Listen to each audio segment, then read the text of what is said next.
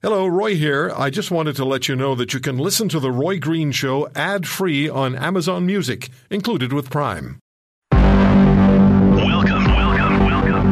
to The Roy Green Show podcast. I have to say that I am deeply concerned by what this audit didn't find. We didn't find records to accurately show how much was spent on what, who did the work, or how and why contracting decisions were made. And that paper trail should have existed. The Auditor General for Canada is speaking in those terms about a government initiative. They don't know where the money's gone. They don't even know how much money is gone, but it's gone. And that's the ArriveCan app story.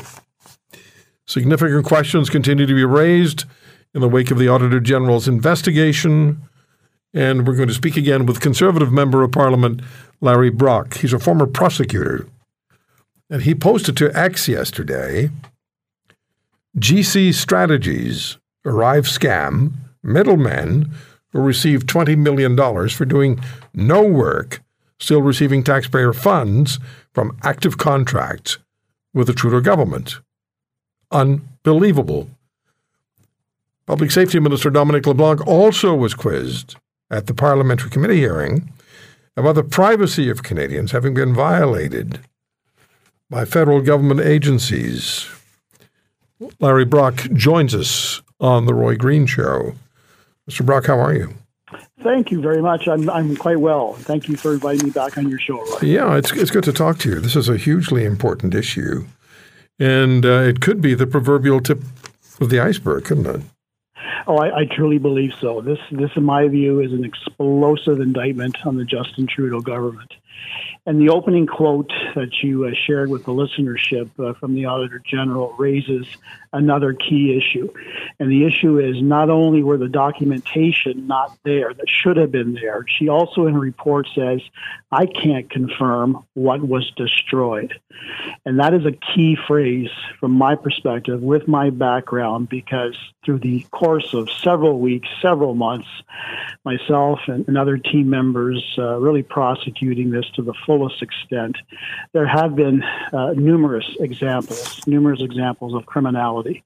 And I think I raised a little bit of this last week on your show. I have identified 4 key charges that the RCMP should be investigating, that being forgery, fraud, obstruction of justice, and breach of trust by public officer, all of which can be prosecuted by indictment. And upon conviction, individuals could receive prison sentences in excess of 2 years. That is why our leader, Pierre Poilievre, on the 13th of this month, wrote specifically to the commissioner, identifying those key areas, identifying the concerns raised by the Auditor General, and inviting them to broaden the scope of their investigation. Currently, right now, they're only investigating a portion of some allegations related to the Canada Border Mr. Brock? Agency. Why are they only investigating a portion of it? Because the complaint, how this all started, Roy, was back in the fall of 2022. A 2-person software company out of Montreal by the name of Bottler AI contracted with the CBSA to develop an app to assist the organization with employees reporting harassment. They were instructed to work with GC Strategies, the infamous 2-person firm that works out of their basement. They had some significant concerns that instead of dealing directly with the government, they were now dealing with this consulting company. So they started to record conversations, and something did not seem right to them. Ultimately, they weren't paid for the work that they were doing, and they delivered a formal complaint to the president of CBSA. Mm-hmm. Upon receiving that complaint, the president then turned the matters over to the RCMP because there was examples of criminality, and the RCMP then commenced an investigation. So that part is true. To the extent now that it should be widened, we haven't received confirmation as of yet, this being February the 17th, whether the RCMP will take up the invitation to expand the scope. How cooperative and believable is the Liberal government being when they speak to this with you? Well, proof is in the pudding, Roy. I go back to January of 2023 when the news first broke that the ArriveCan app had substantially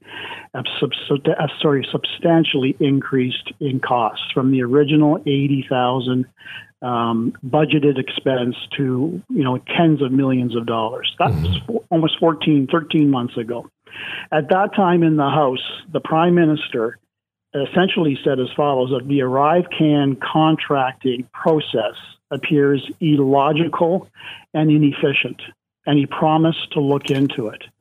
Well, in fact, not only did he not look into it, his ministers did not look into it, and literally to this day, February 17th, 2024, GC Strategies is still under contract with the government of Canada. Oh, I know. I was on their millions, but still receiving work from the government of Canada. I was on their website yesterday, Mr. Brock, rather.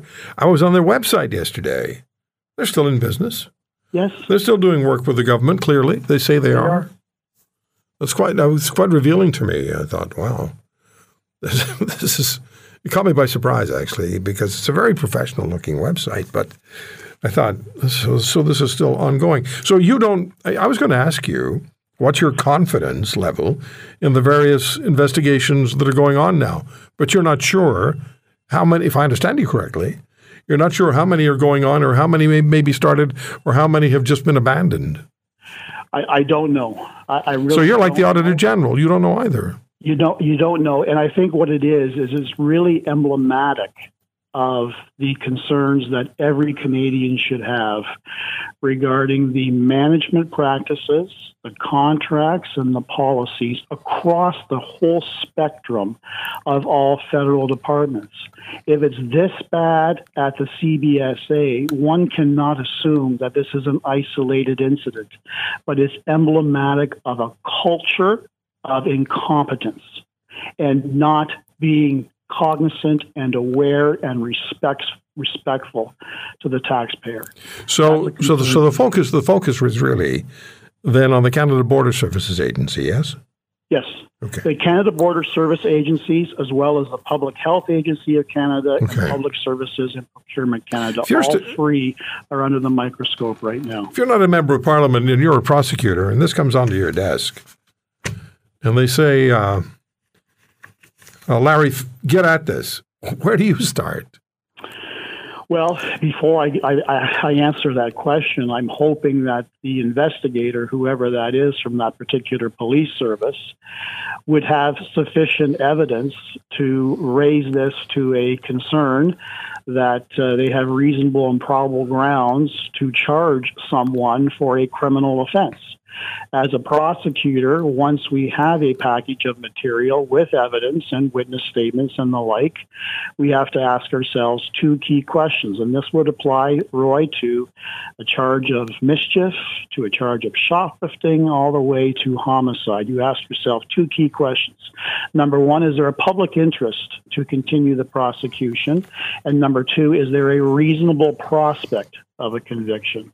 Clearly, both questions in relation to the evidence that I have seen so far, not looking at specific individuals per se, but looking at the evidence to support the charges that I identified, raises concerns that the RCMP should seriously be looking at, and if not already looking at. I know they have reviewed the Auditor General's report. I know that they had a discussion with the Auditor General, and she has invited the RCMP to even seek production orders to further their investigation. So I think that is going to be in the works, Roy. But I think the bigger and broader question that needs to be asked is, where is the ministerial responsibility for this boondoggle? Are we led to believe that for the 2.5 years that 177 different versions of the ArriveCan app with out-of-control spending, no management, no oversight, improper invoices, just doling out cash, millions after millions after millions, unknown to the minister, Are they completely asleep at the wheel? Were they not asking for deliverables? Were they not asking for updates from their deputy ministers, the presidents of the organizations I've identified? I think so far this entire week has been a very, very poor week for Justin Trudeau and his government. And so far they're putting up the firewall by suggesting to Canadians, inappropriately in my view, nothing to see here. This is a problem with public service. We're going to address it, but it's not our fault. Yeah, I've heard that. So let me just try to encapsulate some of what you said in the last 10 minutes. So the federal government farmed out the development of ArriveCan. Now, Mr. Trudeau hired 98,000 new federal public servants since 2015. So that's a lot of new public servants. And you think within that number, or the pre-existing number of public servants, it would include individuals skilled in producing the ArriveCan app in-house. Absolutely. Yet instead, money flowed to individuals and questionable firms with spending records barely, if at all, kept. So the question becomes, how does that work? Because on a very personal level, I'm not hiring a contractor who won't tell me exactly what the money I'm paying will be spent on. Absolutely. You got to remember as well, Roy, back in 2015, when Justin Trudeau won the election, he promised Canadians that he was going to cut back spending on external consultants. Mm-hmm. He did anything. Yeah, I remember that. He has raised the spending on external consultants over the last 8.5 years by 88%. Last year alone, he spent $15.7 billion while still raising the federal public service by 40%. 2 days ago, I'm part of the ethics committee on Parliament Hill. We heard from presidents and vice presidents of the various unions that represent the federal public service, and they laid into the government in terms of how disrespectful, how angry they are with the government in terms of its use of external consultants. And I heard specifically from one president who represents IT professionals that the government has hired. Well, okay, so let me ask you this. What is happening at the committee level in Parliament as you investigate ArriveCan? Because I know the committee was shut down a week and a half ago, 2 weeks ago, when the Liberals, the Bloc Québécois, and the NDP, I think they used the word scary, which is rather infantile given who you are and what you guys are doing and gals are doing. So what's happening at the committee level? Well, Roy, that's an excellent question. Over the course of probably about a month and a half, we have seen a trend that when anything becomes controversial for the government, when anything seems to be gaining legs in terms of a lack of transparency and accountability, the Liberals with their NDP coalition partners routinely will shut down debate, will adjourn committee meetings. In fact, completely related to this particular scam that I like to call it, when the Auditor General appeared early last fall, at a particular committee that I was invited to attend, just to give committee members an update as to where her investigation stood. She informed us that she only found out that the RCMP were investigating the CBSA and some of its employees, not from the CBA itself, not from Justin Trudeau or the government itself, but rather reading the news article in the Globe and Mail. So the Auditor General agreed to appear for 2 hours after that embarrassing news that came out that she wasn't informed by anyone until she read the paper. Quickly, the Liberals shut down the committee. So literally after 10 minutes of a 2-hour meeting, they shut it down. They adjourned it. They had the numbers, of course, with the NDP support to shut it down. And this really has been a pattern of whenever they feel things are uncomfortable or potentially embarrassing or more questions will be put to them, they routinely shut it down, again, with their NDP partners. Now, case in point to your comment about last week or a week and a half ago when a Liberal member deemed the information that we were about to receive from the investigator of the CBSA that it was too scary to continue. Too scary. It's childish. Roy, it's too scary for the federal government. That's not too scary for Canadians. Mr. Brock, it's childish to use the word scary when you're talking about a really significant national issue involving the federal government. You don't use words like scary. That's Halloween talk. Maybe I'm being too picky, but anyway, I was just going to say, because you and I were talking, you were talking about consultants all over the place. They need to put consultants in the Parliamentary Ethics Office. Yes. That's where they need them. Yes. Do you have an idea? Do you have any timeline idea of how long this is going to take? Or are they going to try to submerge this, make it go away, have Canadians experience ArriveCan fatigue?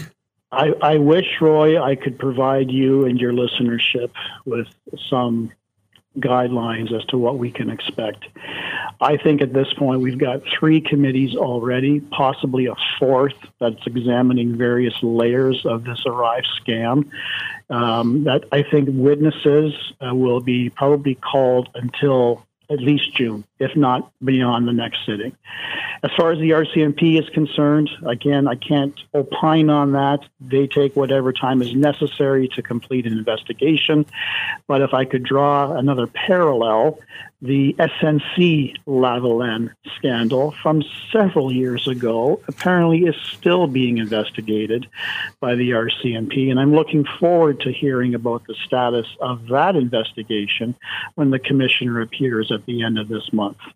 So I wish I could provide a finite timeline, Roy, but there's so many layers to this scam and this scandal.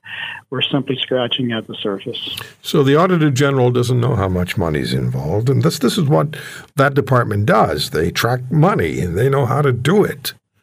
They're the experts at it. So she doesn't know how much money was involved. She took the guesstimate at $59.5 million. Do you have a dollar figure that's sort of front and center with you that you think it might be? No, I don't, because the government is not being honest with Canadians. Originally budgeted at $80,000. After a couple of versions, it jumped to $2.5 million. Then we heard possibly $24 million. Now, at least is the operative term, at least 59.5, we round up to $60 million, of which $12 million wasn't even on the ArriveCan app. So again, mismanagement. The numbers are not accurate.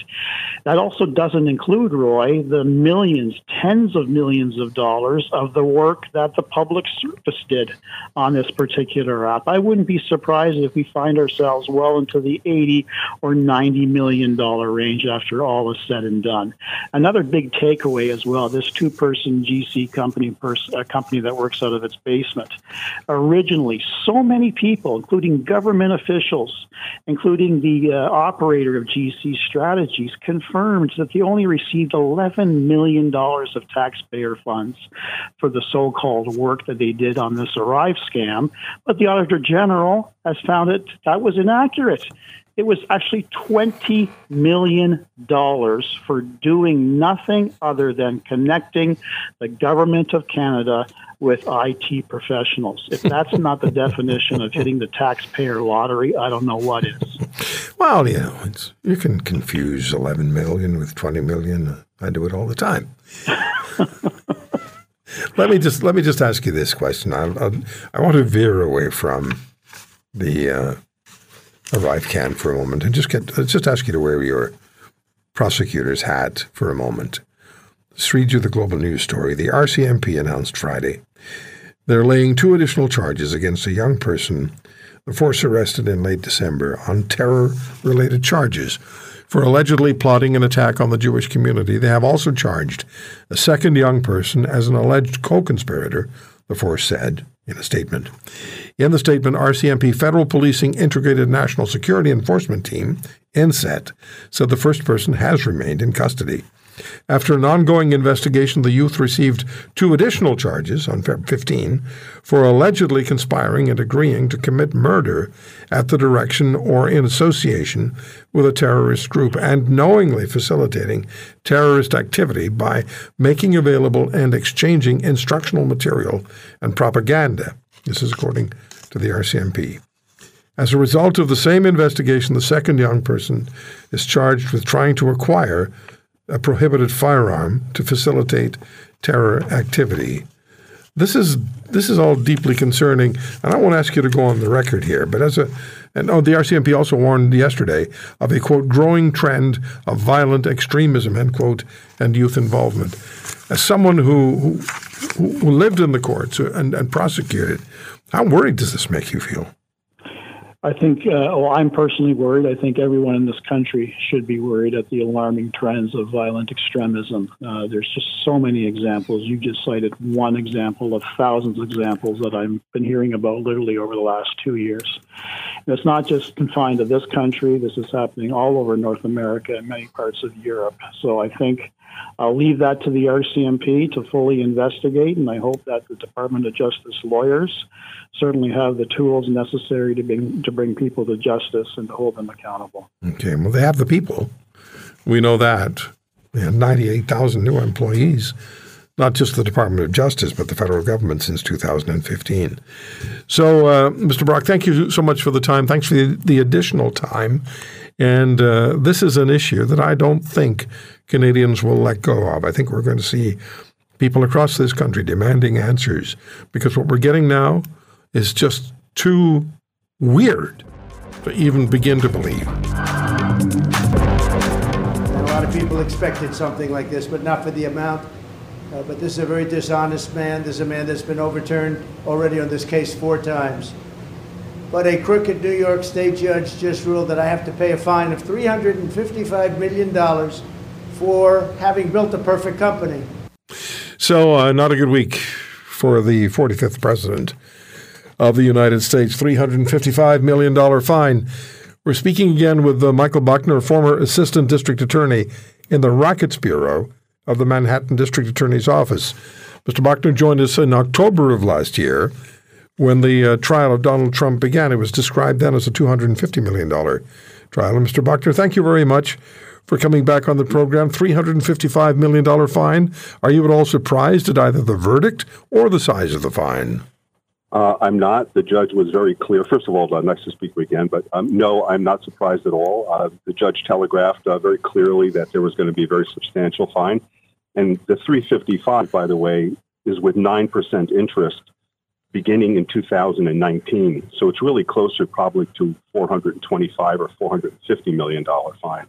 So it's an enormous amount of money. And many people are questioning whether Trump has the financial ability to even meet this fine. And he's responsible for the entire fine, is he? Or are there ways Correct. and means to reduce the amount and or pay a lesser amount? The only way to reduce it is if an appellate court decides that the number is erroneous or that the court made some type of error and concludes otherwise.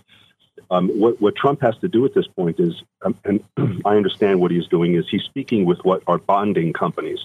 So in New York, you have 30 days to appeal a court's decision or to file a notice that you intend to appeal the decision.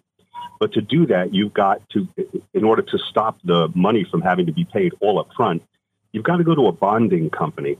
And that bonding company generally charges 10% of the amount of the judgment that's requested as a non-refundable fee.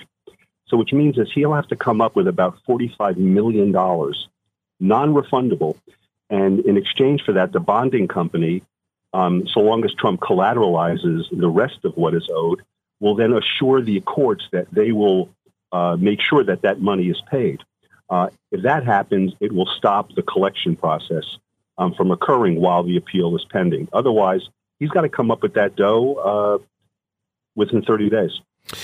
Mr. Bachner, Mr. Trump complains the trial was a witch hunt, and the prosecutor and judge are in cahoots to attempt to destroy him and block his road to the presidency. Do you have any empathy or sympathy for his case?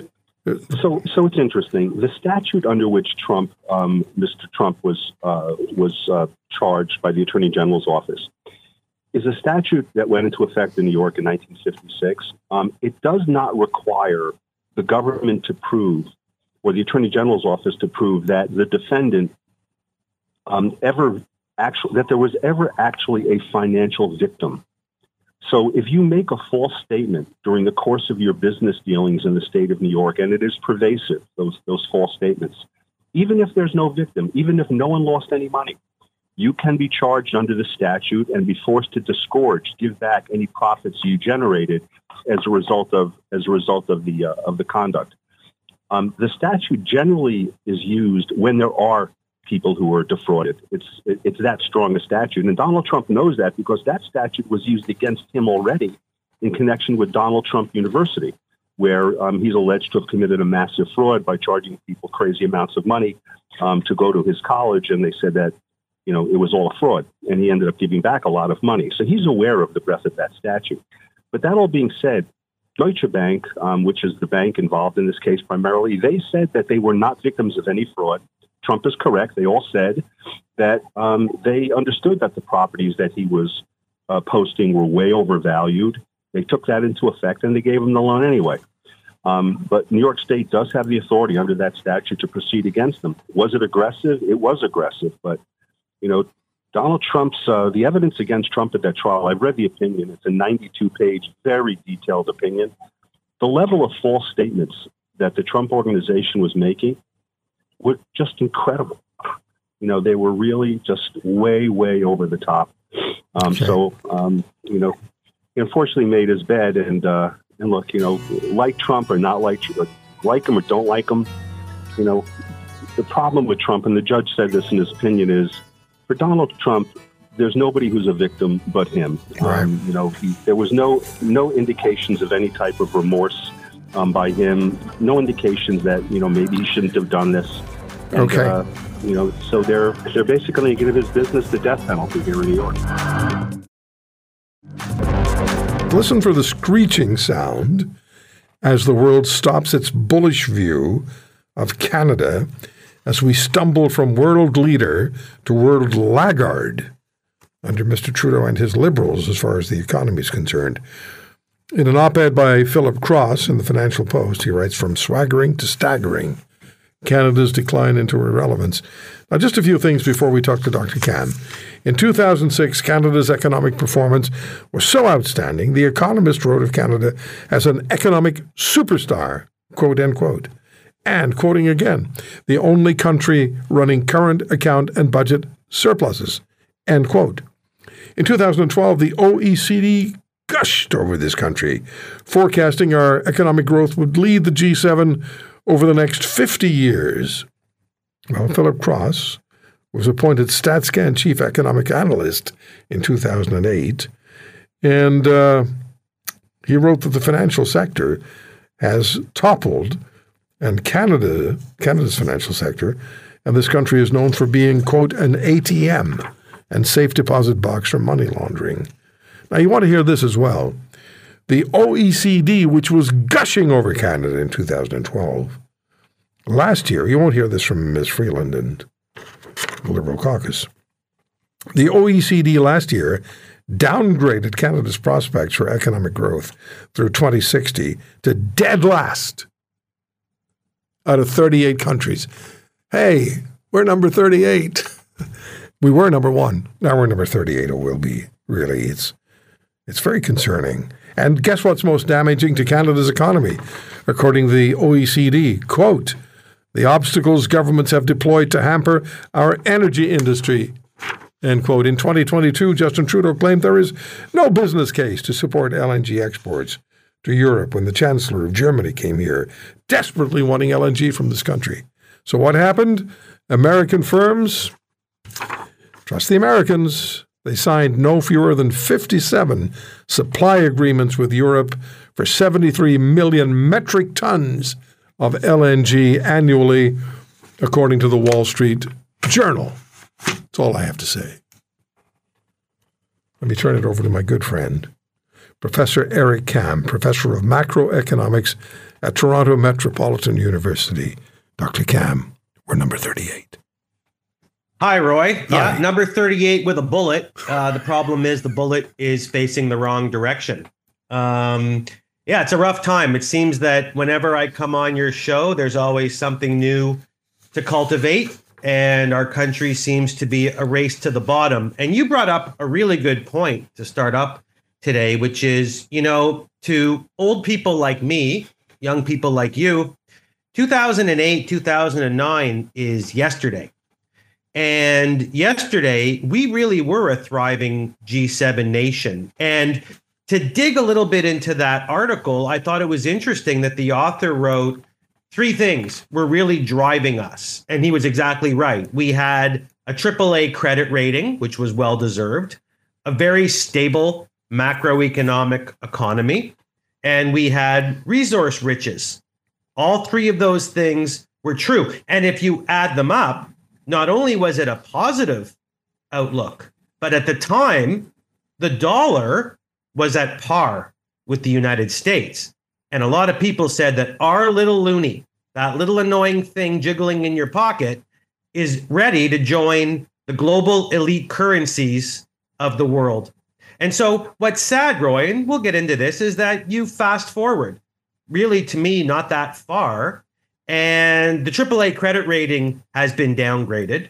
We don't have a stable economy. We have a flat economy trending downward. And resource riches, I think this is the most frustrating part, and you mentioned it. We're still resource rich. We just don't do anything with them. And the harm from discouraging oil and gas, was never so prominent after Russia invaded the Ukraine. The world, especially Europe, was crying out for our oil.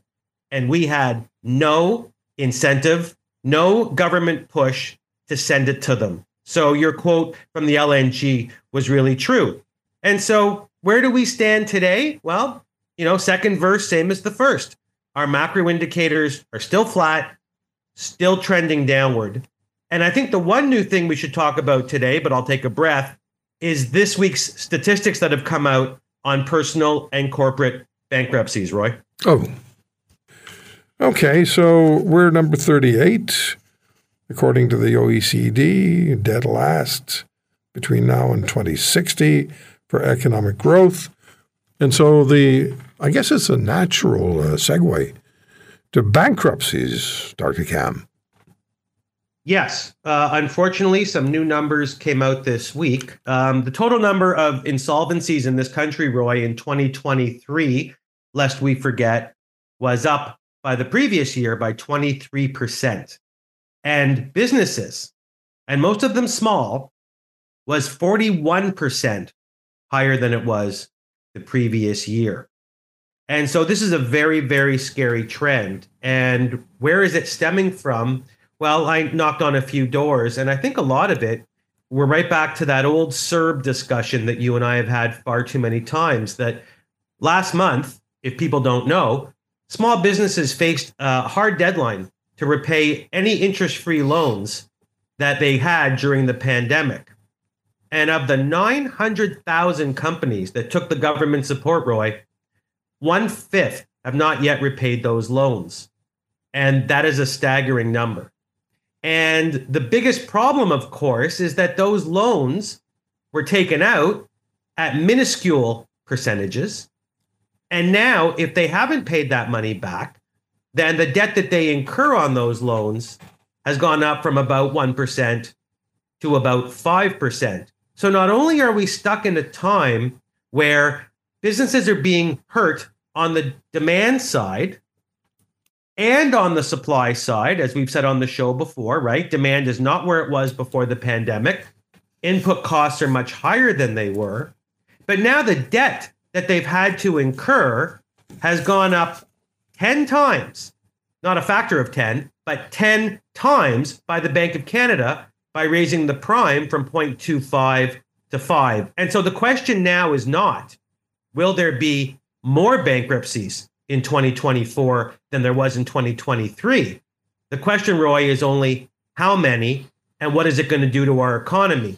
Spoiler alert, nothing good, Roy. Yeah. When you and I talk, and you talk as you just have, I always think about your students at TMU. And I asked you last time you were on the air with us what it is they think. And please repeat what you told us of what's most important to your students, because what should be attainable to them, this country has the clout, if we'd only use it, to be economically sound and strong. Share with us, please, what your students' concerns are. My students really have two concerns. I shared one with you the last time we spoke, which is when they say, Dr. Cam, am I ever going to afford to own a home? And unlike the generations that came before them, the answer now, if you look at probability, the answer is probably not in an urban center. And that leaves students wondering on so many levels, not just on a macro level of where am I going to be, but they also look around the halls of the university and go, and why am I here? Because I thought I was here to invest in human capital so I could buy that house. So it is up to me and my colleagues to, of course, settle down the hysteria and let them know that that investment is still the number one way of getting out of economic issues. Education is still the number one way of getting some solvency in your life. But the number two question that they ask, and I think it's an excellent question, is they want to know why, and I hate to put it like this, but I will, why is the government so stupid? And why are the lessons that we learn, not only in the lecture hall, but at home, not maintained by the people in charge? And let me give you a quick example. When we talk about debt, I often go into that there's good debt and bad debt. And the worst debt for consumers, Roy, it's no secret, credit card debt. Do you know right now in this country, Canadians owe $12 billion in credit card debt, 16% higher than last year. And so my students say, you've made a good point here, sir. We understand it. Why doesn't the country? And I say that as an open letter to the Prime Minister and his team. Why doesn't the government understand it, Roy? Yeah, when we look at consumer debt, non-mortgage debt, consumer debt, it's massive, absolutely massive. And how people are going to get out of that is actually, for me, impossible to calculate. Well, I've spoken on the air many times with our callers who've been kind enough to actually share their personal difficulties, Dr. Cam, and it's so sad to hear. Because these are people who care, who want to succeed, want their kids to succeed, want to get out and do things positively, and they just feel they're blocked at every corner. They are blocked at every corner right now, and it's a vicious cycle. And it goes back to our first topic, from debt to bankruptcy to debt to bankruptcy. And the vicious circle has to end. But as I've said before, and I hate to leave on a negative note, this government doesn't seem to have the propensity to want to establish anything firm other than a net zero green initiative. And it breaks my heart. I say it all the time as a professor, a father, and a Canadian. We could be doing so much more, but there's no initiative on the part of our leaders, and we have to sit back and take it, Roy. We were going to be talking about the study that was done at McMaster University, which shows and suggests very strongly, it's a 2-year review by researchers at McMaster of COVID-19 in schools and daycares. It's shown that schools and daycares were not a source of significant virus transmission when infection prevention and control measures were engaged. What's the prescription for phone failure, Dr. Rau? What's the prescription? What would you, because it's turning into an infectious disease here. Well, I succeeded. What's that? At least I succeeded. You did succeed. Thank you very much for playing ball with us and changing the time of our interview. So I was just saying that 2-year review by researchers at McMaster University of COVID-19 in schools and daycares has shown schools and daycares were not a source of significant virus transmission when infection prevention and control measures were engaged. And this was a study that was published on Thursday in the Lancet Child and Adolescent Health and included more than 34,000 references in child care settings in schools worldwide. You were with us, infectious diseases specialist at Halton Healthcare in Ontario, assistant professor of medicine at the University of Toronto. You repeatedly told us during the pandemic, and you wrote op-eds on it, that just closing the schools is not the answer. They should have listened. I know there's an I told you so side to this, but I want to reflect a bit on what made people do this. And the other thing I wanted to reflect on is, are we going to do the same thing again with the next one, say an influenza pandemic? So looking back at the rationale, it was about trying to stop the virus transmission. And the argument went that, wow, if kids are the vector of this virus, even if they're not sickened by it, but if they are spreading this virus, if we close schools, we are going to somehow stop the circulation of the virus. And by stopping the circulation of the virus, we'll have fewer cases in adults and elder adults, which in turn will protect the healthcare system from strain. That's very, very indirect as a way to solve a problem. And it's what Jay Bhattacharya has called trickle-down epidemiology, jokingly. But there's an element of truth to it. We were very indirectly putting kids on the altar of sacrifice to try and stop the circulation of the virus amongst a more vulnerable other population, to provide this indirect benefit. The problem with the strategy is that the collateral damage to these kids is phenomenal and it's long lasting. And you have kids in their formative years who are teenagers who are trying to finish high school and who are already potentially vulnerable to being disengaged, with the attention deficit disorder, trouble focusing. And then you create a situation where they can't attend school in person and they fall off Zoom as their parents are engaged, also working on Zoom, and they can't really hold their hand and get them back onto their computer. And then the consequences are quite huge after the dust settles from the pandemic. Some kids last and others lose interest and have their math scores fall backwards or their achievements fall backwards, and they never recover it. You don't get a retake with parenting. They don't get to retake grade 10, 11, 12, say, just as an example. I'm not even discussing other sociological consequences, having poor people unable to go to work because their kids can't go to school. School doubles as daycare for some people to some degree. So all of those things do not get taken back. And those are the things that really worried me through COVID, that we were doing something for a group of people, being namely kids, provide an indirect benefit to another group, and also to maintain healthcare capacity, which could have been solved by just improving healthcare capacity. I think after the vaccine was available, it's even more amazing that we had school closures, because we had a population that was protected by the vaccination from severe disease, even if it didn't stop transmission of the virus. So why did we keep doing it? That's a big question. And then why the disparity between Ontario, where I live, where we had 360 days of school closures, which is more than any place in Canada and one of the longest in the world. And what made that happen? And I think the media is in part to blame. I use the word media in a very broad way, but some mainstream media outlets covered only one side of the story and didn't allow politicians the wiggle room, the pivot space to change policy. That's my diatribe. Yeah, no, it's good. I mean, I spoke with Dr. Bhattacharya on several occasions, and with you, and with Dr. Fulford, and I read the op-eds, and we talked about it on the air. And when I first saw the story about this McMaster study, and it was conducted over a 2-year period, I thought, well, that started over 2 years ago.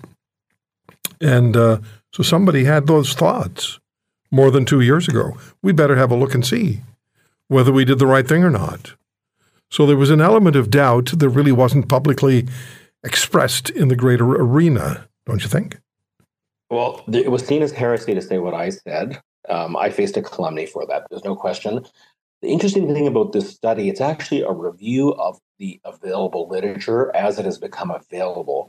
So the authors of that recent paper or review would say that, look, they were analyzing the data. They couldn't make decisions in real time. And you'll always hear this pandemic fog of war defense. We didn't know what we were doing. We were, shooting in the dark, et cetera. It's forgivable to a minimal degree before we had a vaccine. It is absolutely reprehensible that this continued after we had a vaccine and as we knew more about the virus and about its impact on kids. What is concerning to me in that review is that the authors do say that, listen, vaccination helped suppress transmission and better ventilation helped prevent transmission potentially. That may be true, but what if we had a virus that did spread amongst kids for which we didn't have a vaccine? Say it was influenza, a new version of influenza, and say that we couldn't put the best propeller fans in every single public school, classroom. Does that mean we then just close the schools again? And my answer is, I don't think we should. I think this should be like an essential service. I mean, if you keep liquor stores open and you keep all the Amazon warehouses open and Uber Eats keeps coming and grocery stores are open, you're not completely shutting those things down. So why are we shutting down schools? And look at the nefarious consequences for kids after the fact that you don't get to take back. The hamster wheel has to continue in the next pandemic. I've opened the phone lines in the past, and we've talked to parents about what they see different in their children after not attending school, after not socializing with their friends, after being isolated for almost a year at a time. And the change, and you know this better than I just talk to people on the air, and I've talked to people personally as well, of course, but and the parents one parent actually started to cry about the changes in her children's lives. And she said, how am I going to fix this? And you're an infectious diseases specialist, not a psychologist or psychiatrist, but how do you fix this for the generation that's undergone this? Yeah, so I speak as a parent. That's the problem. I don't think it's easy. I got lucky as a parent, as a single dad. I was able to have a son who focused, but that's not what happened to everybody. The problem is you don't get a second chance at this, and you do your best. I think people who are well-resourced, kids in private school or a stay-at-home parent, highly educated, could kind of take over. They did better. I mean, we didn't even talk about sports training and sports achievements and loss of sports development, musical development, theatrical development. Yeah. There's a whole generation of artists or would-be artists who are stunted as well. I mean, imagine if you're a high-level, athlete and you can't do your training. I mean, they tried to make exceptions, but there was still a bit of this, let's just stop everything to stop the virus, and there was no proportionality. And unfortunately, no one looked at other jurisdictions. I kept talking about, of course, evil Sweden, and they're not so evil anymore, but I kept talking about Sweden. We even talked about some of the states in the U.S. that were led by Republican governors. Republican jurisdictions did not close schools to the same degree as Democrat jurisdictions. It's well known and it's well accepted. Dr. Rau, we have to stop here, but this conversation cannot end now. Mm-hmm. This conversation, this issue, doesn't get put to bed with this report from McMaster University. It has to continue. There has to be something. There has to be a policy that is cast in stone, that this is what we're going to do next time, because as an infectious diseases specialist, you're going to tell me, and I'm going to believe you, there will be a next time. Yep. Thank you for listening to today's podcast. If you want to hear more, subscribe to The Roy Green Show on Apple Podcasts, Google Podcasts, Spotify, Stitcher, or wherever you find your favorites. And if you like what you hear, leave us a review and tell a friend. I'm Roy Green. Have a great weekend.